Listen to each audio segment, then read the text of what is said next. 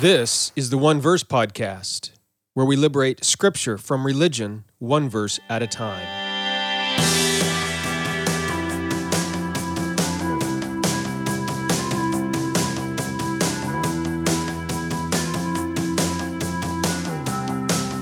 Welcome to the One Verse Podcast. I am Jeremy Myers, your teacher for this podcast, as we look at various texts and passages from the Bible which you might have questions about.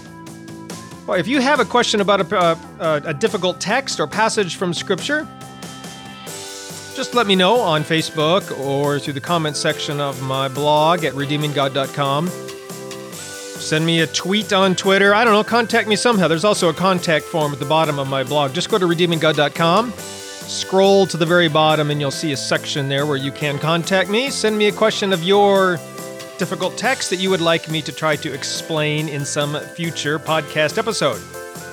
Look forward to seeing what questions you might ask. Now, hey, if you appreciate this podcast, I would love it, and if you would provide some support, obviously prayer, tell other people about it, but also if you would like to help cover the costs and expenses and make sure that it continues to get published in the future, I have a new way of donating to the podcast, and that is through PayPal, and you can do that simply on your smartphone. It's very easy.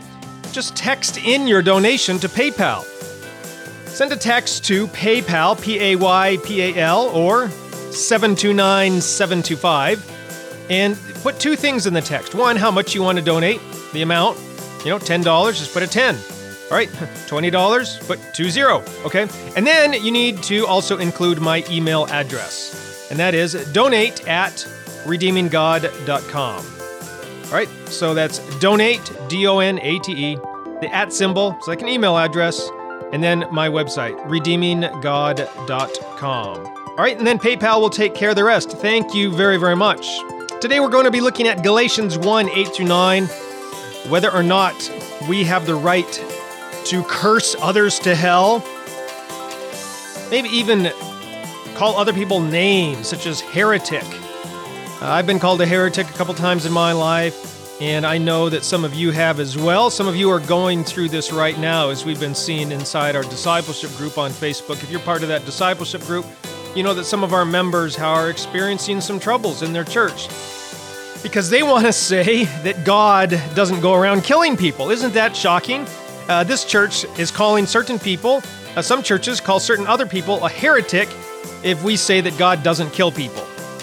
I just find it a very shocking and surprising thing to defend, and then call people heretics who want to say that God is nonviolent. Anyway, we're going to see some more of that today as we look at Galatians 1, 8-9, and what Paul writes there, and whether we have the right to curse others to hell. All right, so stick around. That's what we're going to be studying today from Galatians 1, 8 and 9. Now, one important principle when studying the Scripture is to read it with a sense of humor. I think sometimes we take the Bible way too seriously. And I don't mean we shouldn't take the Bible seriously. We should. I take the Bible, read the Bible, study the Bible very, very seriously. What I mean, though, is to read it with a sense of humor. God created the sense of humor, which He gives to us humans. And I think that humor is a divine attribute as well, to some degree. God he's a humorous God, all right? You look at the platypus, for example.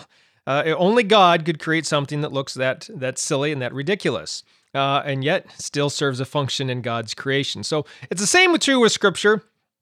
I often find that there are some portions of Scripture that make a whole lot more sense when we realize that God or Jesus or the other inspired author, whoever it might be, in the case of Paul today, when we look at Galatians 1, is writing or saying this with a little smirk on their face or a sparkle in their eye, okay? A little smile on, peeking up at the corners of their mouth or something. And that's going to help us understand Galatians 1, 8, and 9 as well. I first discovered this many years ago when I was studying the parables of Jesus in the Gospels, and I read a book called, what was the name of that? The Humor of Christ, I believe it was, by, I think the author was Ronald Youngblood, but I'm reaching way back into the dusty portions of my mind right now, so I'm not quite sure. But anyway, he tells a story when he was having family devotions with his children, And he was reading the story in the Gospels about Jesus, and where Jesus says that if you want to help a brother with this, who's in sin, with the speck in their eye, that you should take the plank out of his own eye. And he was reading this author, very, very seriously with his family devotions. And he says his younger son, of about 7 or 8, just started laughing. He's like, "Son, settle down. This is family devotions. This is serious business." And the little boy said, "Dad, don't you see? It's funny." Just imagine the picture there of a guy with the little tweezers or whatever he is, trying to take some invisible speck out of somebody else. Meanwhile, he's got a log jutting out from his face. It's a very, very humorous picture. And the author, again, I think it was Ronald Youngblood, he said that began his journey of understanding that many of the parables of Jesus, including many of the other passages throughout the Bible, including many of the things Paul himself has written, make a whole lot more sense when we recognize that there's a little bit of humor involved in them. Okay? I think you might remember, if you listened to some of the podcast episodes that we did on Genesis, we pointed out some of those on our way through the story of Genesis. For example, this whole idea of Adam and Eve, after they sinned, covering themselves with fig leaves. All right, they had just thought that they were going to gain the wisdom of God, and the first thing they do is cover themselves with fig leaves, which are very scratchy and itchy and could not have been the most comfortable of clothing that they could have possibly chosen with all of this newfound divine wisdom that they achieved by eating that forbidden fruit. So it's very humorous there, a picture there in Genesis 3. All right, and we saw a lot of this as well as we studied to the story of Jonah. Lots of humor in the story of Jonah. Anyway, it's going to be helpful for us when we study Galatians 1, 8, and 9 to recognize that as well. Now, what we have here in Galatians 1, 8, and 9 is where Paul calls down an anathema on any person or teacher who presents a different gospel than the one that he is presenting, all right, to the Christians in Galatia. And Paul is so emphatic about this, he says it not once but twice. And so what was happening is Paul had been to Galatia and he had preached to them the gospel of free grace, that eternal life is given to anyone and everyone who simply and only believes in Jesus for it, all right? Works are not required to gain your eternal life, to keep your eternal life, or even to prove that you have eternal life. It's by grace, through faith, from first to last. Okay, and so Paul had taught that to the Galatians, but after Paul left, some teachers had come into Galatia and started teaching another gospel that did involve works, and especially the work of circumcision. All right, and so now Paul is writing a letter to the Galatians, and he is announcing an anathema. A translation to that might be accursed. Okay, a curse on anybody who preaches something different than what he teaches. Okay, and so people read this today and they say, see, Paul cursed or pronounced an anathema on people who are preaching a different gospel. And so if someone comes along and they're teaching something different than what is on our church doctrinal statement, then we can curse them. We can call them a heretic. We can point the finger at them and say that they are under the influence of the devil, that they're believing and teaching doctrines of demons, and we can condemn them to eternal hell, separated from God from all eternity because they are under the anathema. They are accursed by God. And when we say, I'm not sure that behavior is so Christ-like and loving, they point to passages like Galatians 1, 8, 9, say, see, Paul did it, therefore we can too. They might even turn to passages like Matthew 24, where Jesus, he has some harsh words for the religious leaders of his day as well. This whole passage about being whitewashed tombs and all that, okay? So anyway, we'll deal with Matthew 24 at another time. Let's just deal with this passage here, Galatians 1, 8, and 9, where Paul does pronounce this anathema on those who are teaching something different. So what did Paul mean in Galatians 1, 8, and 9 when he announced this anathema? Well, what we're going to see is we're going to understand why Paul states this anathema twice in these verses, and based on that, why we can never, ever, ever curse or condemn people who disagree with us, right? Why? Because that's not what Paul is doing either. All right, so Galatians 1, 8, and 9, obviously we need the context. But again, just to go back to how I started, if you want to understand what Paul is saying, you need to realize that he's writing these words with a smirk on his lips. All right? A little half smile and a wink. All right? That is the attitude, the perspective that Paul is writing about. Why? How do we know that? Well, again, it goes back to this concept of circumcision. Right? If you read Galatians with the idea that Paul is writing with a somewhat sort of sarcastic, ironic tone of voice, all right, then this passage, in fact, the whole letter of Galatians is going to make a whole lot more sense for you. And by the way, the explanation, well, it's PG-13 rated here, so PG-13 rated. So if you have little children in the car, or surrounding, you might want to save the rest of this podcast for another time, or maybe put on some headphones or something like that, okay? I am going to be talking about the male organ that is involved in the rite of circumcision, okay? Just to give you a little heads up here on where we're headed and why it's PG-13. So that's what we'll be going on here.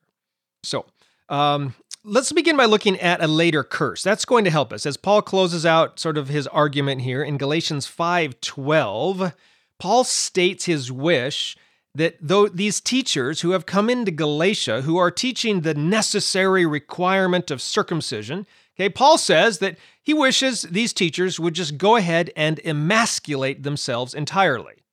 Okay, Paul's writing a theological satire here. He doesn't really want them to do that. But the teachers in Galatia were arguing that if the Christians there really wanted to please and obey God, that they needed to get circumcision, right? They were saying faith in Jesus isn't enough. You also have to get circumcised if you want God to love you and accept you and be happy with you, okay? So Paul takes this argument of these teachers and takes it to the extreme, okay? With a little smirk on his lips, he says, okay, and here comes the PG-13 part, Paul is basically saying, if God is happy with men when they cut a little bit of skin off their penis, then God will be even more happy if men just go ahead and cut the whole thing off. Okay? That is Paul's theological point. It's a joke. He's being sarcastic, ironic. It's satire. All right? Only Paul can use a penis to make a theological point. But what exactly was the point that Paul was making in Galatians? Well, there's three things that will help you understand Paul's point in Galatians, then also Paul's point here at the opening of his letter when he talks about this anathema on those who are teaching another gospel. So, what are these 3 points? The first is to recognize that throughout the book of Galatians, Paul is using a euphemism for the male sexual organ. And the imagery, the term is the flesh. Okay, the flesh is sarx in Greek, which is equivalent to basar in Hebrew. And you might remember from our podcast on Genesis when Adam says, "Bone of my bone and flesh of my flesh." Right, when he sees Eve, the woman, for the first time. Okay, we talked about that and how this was a euphemism there as well. That's the similar terminology that Paul is using here. Okay, in Hebrew, basar was a phrase to describe.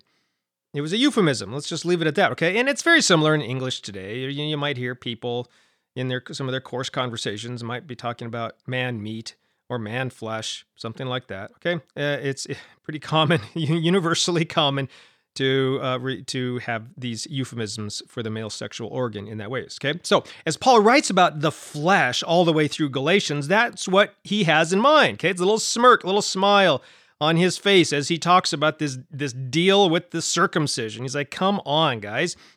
You really want to talk about cutting a little piece off your flesh? All right, fine. Let's deal with this and see how important it really is to God, okay? That's the first thing to recognize as you go all the way throughout. Now, related to that then, Paul is pointing back to where all of this teaching and discussion about the flesh, circumcising the flesh came from. And of course, it goes all the way back to the Mosaic law and the command there for all of the men to be circumcised. And there's a whole history here which we could get into, and I just want to make 2 points here.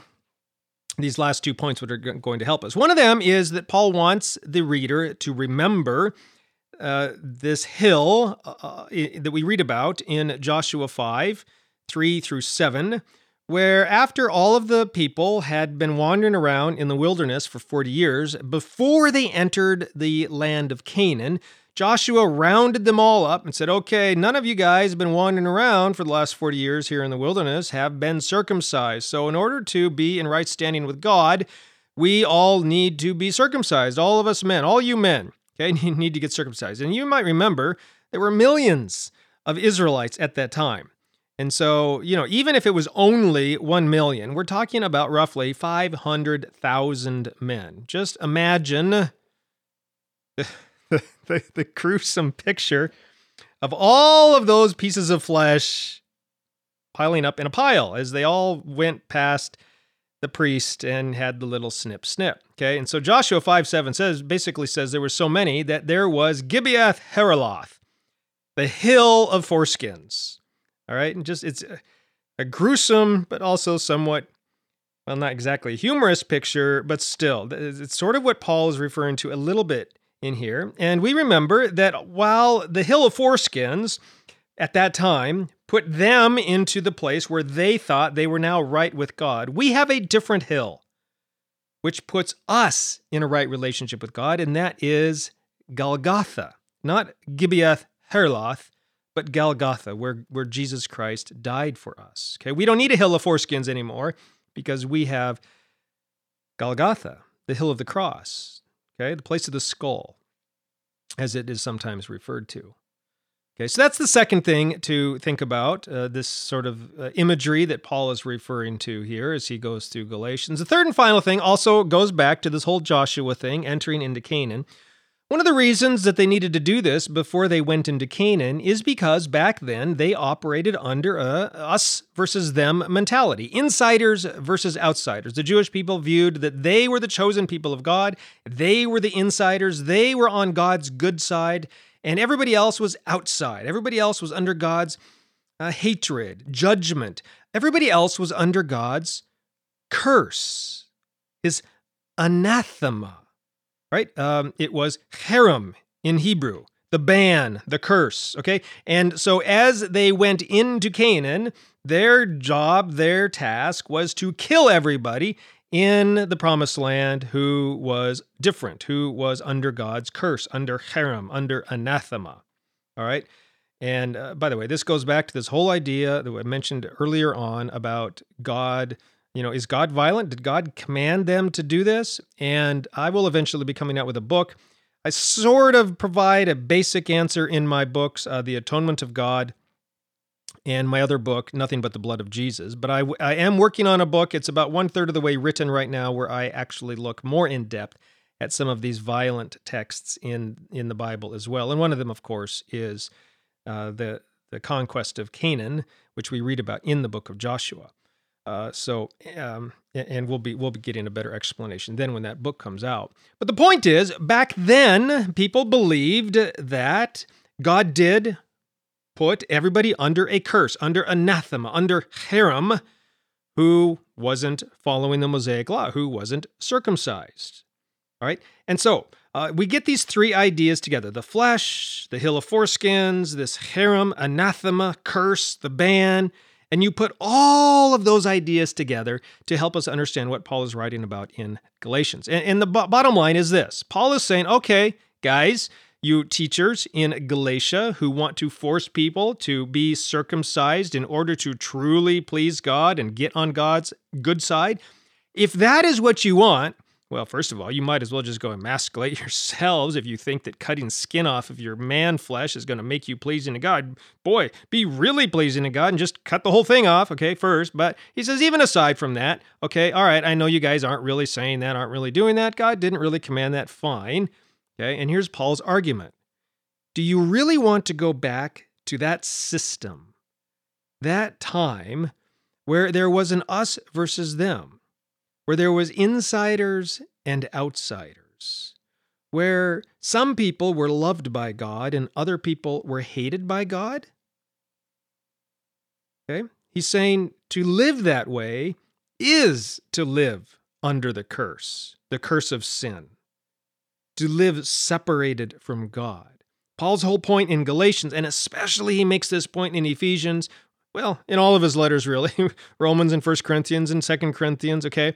Paul's whole point is that Jesus Christ has come and he's broken down all these man-made, religious, dividing walls of separation, okay, that we humans construct to decide who God loves and who God hates. And Jesus came along and he tore all that down. And he said there is no more dividing wall between God and man, or even between man and man. Okay, we're all one. We're all insiders. We're all forgiven. We're all loved. We're all accepted, okay, by God. No, I'm not a universalist. That's a topic for another time again, all right?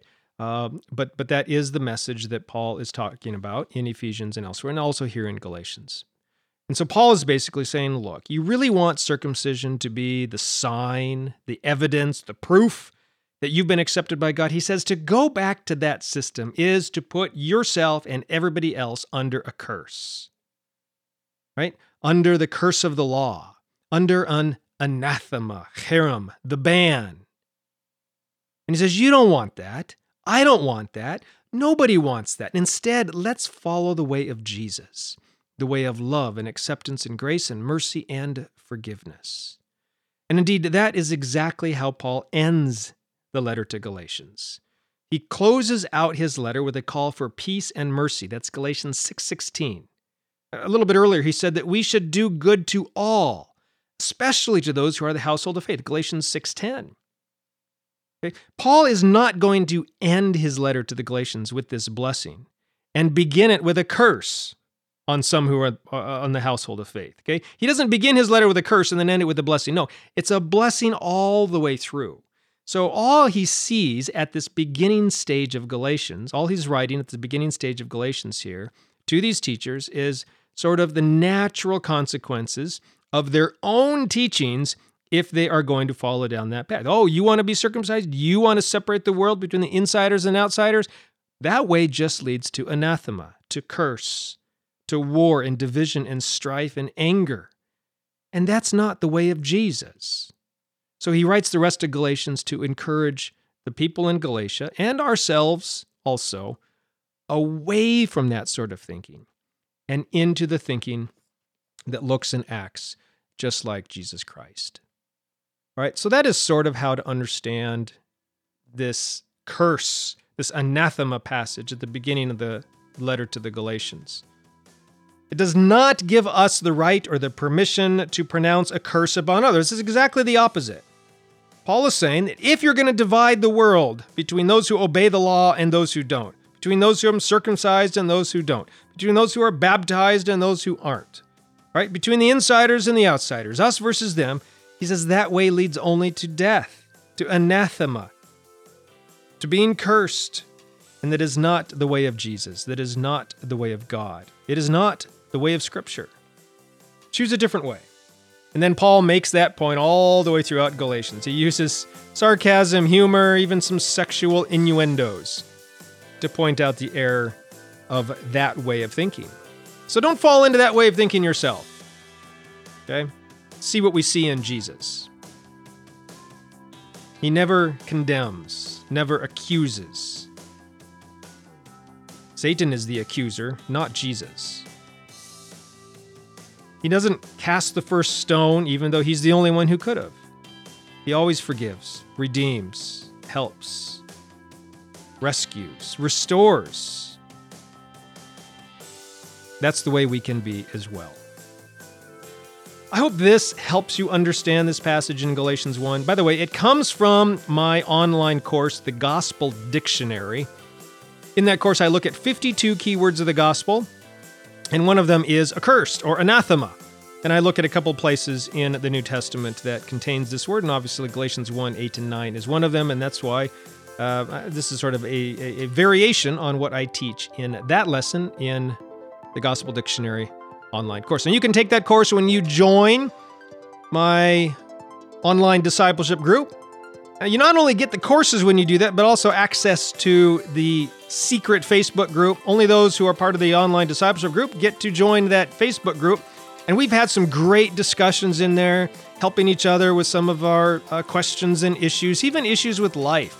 All right, as people are going through difficulties with their marriage or their kids or with their church or just understanding what God is doing, okay, we get to talk about these and help one another in that Facebook group. So you're invited. Just go to redeeminggod.com/join and then pick between the options there. Right now, there's a promotion going on where when you join the faith level, you get the first month free to try it out. If you join the hope level, then you get 2 months free. All right, and when you pay for the whole year at one time. All right, so anyway, and then of course, once you're in, you take all the courses for free. So hope to see you there. It's a great group. You're invited. Can't wait to see you on the inside. All right, talk to you later. Bye.